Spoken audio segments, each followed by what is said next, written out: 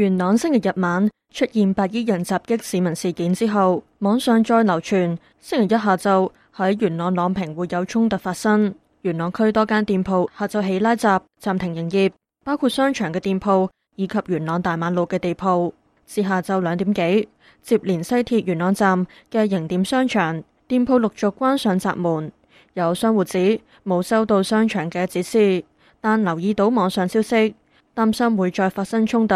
決定提早關門。另外，屯門唔少商場嘅店鋪亦都落閘，包括屯門市廣場等。而鄰近荃灣港鐵站嘅綠楊坊、千色匯等商場亦都落閘。有連鎖化妝店嘅職員表示，因為公司高層下令而提早關門，但唔清楚具體原因。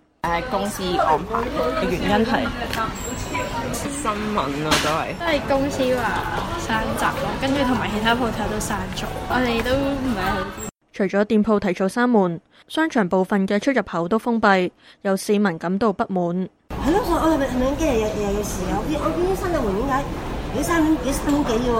咁之後叫我哋唔好行，要走。星期日晚喺網上流傳嘅片段可見，何君堯喺元朗同身穿白衫嘅人握手，豎起拇指，並稱讚佢哋係英雄。有網民質疑佢同白衣人喺元朗嘅襲擊事件有關。星期一下晝，有過百名戴上口罩嘅網民到何君堯位於荃灣傳風中心嘅議員辦事處外聚集，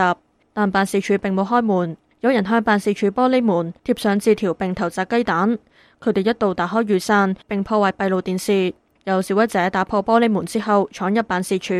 毀壞部分設施，辦事處嘅門牌亦都被塗污。有參與行動嘅市民表示不滿何君堯嘅言論，所以嚟到佢嘅辦事處表達意見。琴日咁樣血洗元朗嘅事之後，咁佢自己都話佢竟然係會話犯咗法嘅人係可以原諒嘅。咁其實佢自己身為一個律師，點解可以講得出呢一句咁樣嘅説話？其實係想俾佢睇到市民對佢嘅行為嘅睇法啦。無論係覺得貼嘢又好，甚至乎有啲可能認為係需要褫奪佢立法會議員嘅職位，甚至乎可能係想要求大律師公會去停佢牌又好等等嘅意見咯。何君堯星期一就有關謠言召開記者會，表示自己係元朗居民及新界西嘅議員，當時食完飯之後送朋友離開，並指認識片中嘅白衣人，部分係村長同教師，亦都知道對方發起白衣行動，驅散入元朗嘅黑衣人士，但強調並唔知道會發生暴力事件，並冇份策劃暴力行為。呢一個 like 你唔好有移花接木，就將佢愛嚟套用咗落去喺11點幾鐘發生嘅事情。你如果你話喂何君堯，你俾個 like 嘅時候12點幾鐘，你對前邊所發生嘅事情係予以認同呢，咁我就可以話俾你聽，我有好多話要解。何君堯指唔係支持暴力，而係支持元朗人保家衛族嘅情操。但至於會唔會主動向警方提供佢認識嘅白衣人嘅個人資料，佢冇正面回應。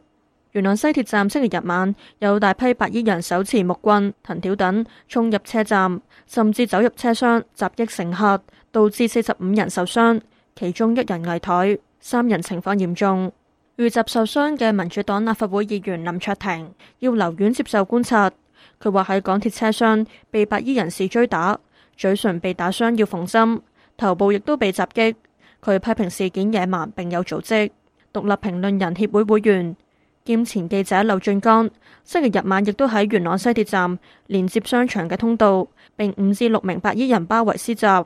劉俊剛星期一喺網上表示，送院檢驗之後頭頂、腳同埋手踭都要縫針，頭上縫咗8針，身上亦都有瘀傷，但目前情況冇大礙。另外，有多名記者被白衣人圍毆受傷，包括立場新聞女記者直播期間遇襲，記者雙手右肩受傷流血，後腦腫起，背部有大面積嘅傷痕。Now 新聞台一名攝影師亦遭到幾名身穿白衣嘅男子襲